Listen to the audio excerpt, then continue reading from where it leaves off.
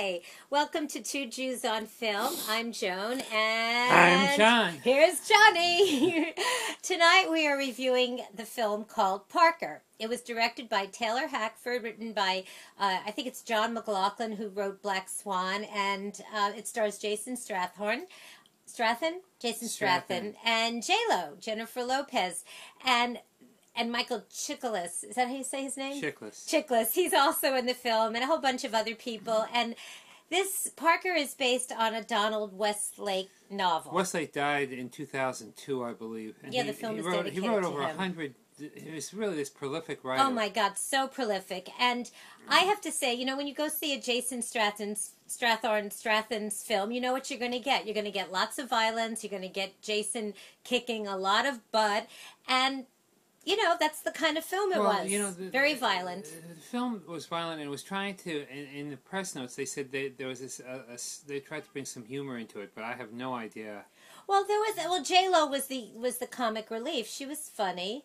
Well, I mean, she was good in it. The only parts of that movie that I enjoyed were the fight scenes. Well, Parker is a thief. He's like one of the best thieves around, and he has a code. Basically, you say what you say what you're gonna do, and you do what you say. Simon Says. And it was directed by Taylor Hackford. How old's Taylor now? Oh, he's got to be in his 70s. I have a great story. I have a Taylor story. I had this friend named Georgie, and she was actually married to Taylor Hackford, and they remained friends. And we used to he was out of town. We'd go to his house, the house that he lived in with Helen Mirren. And Georgie had this thing. She loved to go through Helen Mirren's lingerie drawer. You can't talk about that. Why can't I talk about it?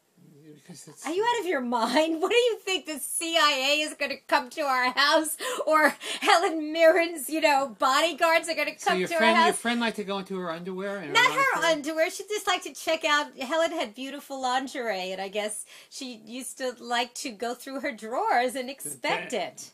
Inspect it. And we used to always lounge by the pool. What a wonderful story that is. I don't know. It was just a Taylor Hackford story. I never met him or Helen, and Georgie could be anywhere in the world. I'm sure she doesn't watch Two Jews on Film. And I'm sure Taylor doesn't either. Anyway, I'd like to bring, a personal element to our reviews, John. Back to our review. Yeah, listen, if you like Donald Westlake, if you like action films, then you will totally enjoy Parker. I mean, is it deep, meaningful entertainment? We already said, we already know that it's not. What? Who brought that up? I brought it up earlier. Oh, you're just such a little fuddy-diddy little grumpy guy. What are you so grumpy about? Did you not eat enough? Anyway. Did you? No. Oh my God, he's so cute though. He really is a sweetheart, aren't you? Yes, I am. I'm very sweet and I love Joan. Okay. Parker opens in theaters this Friday, January 25th, and for what it was, I'm going to give it 2.5 bagels out of 5 with lox and cream cheese.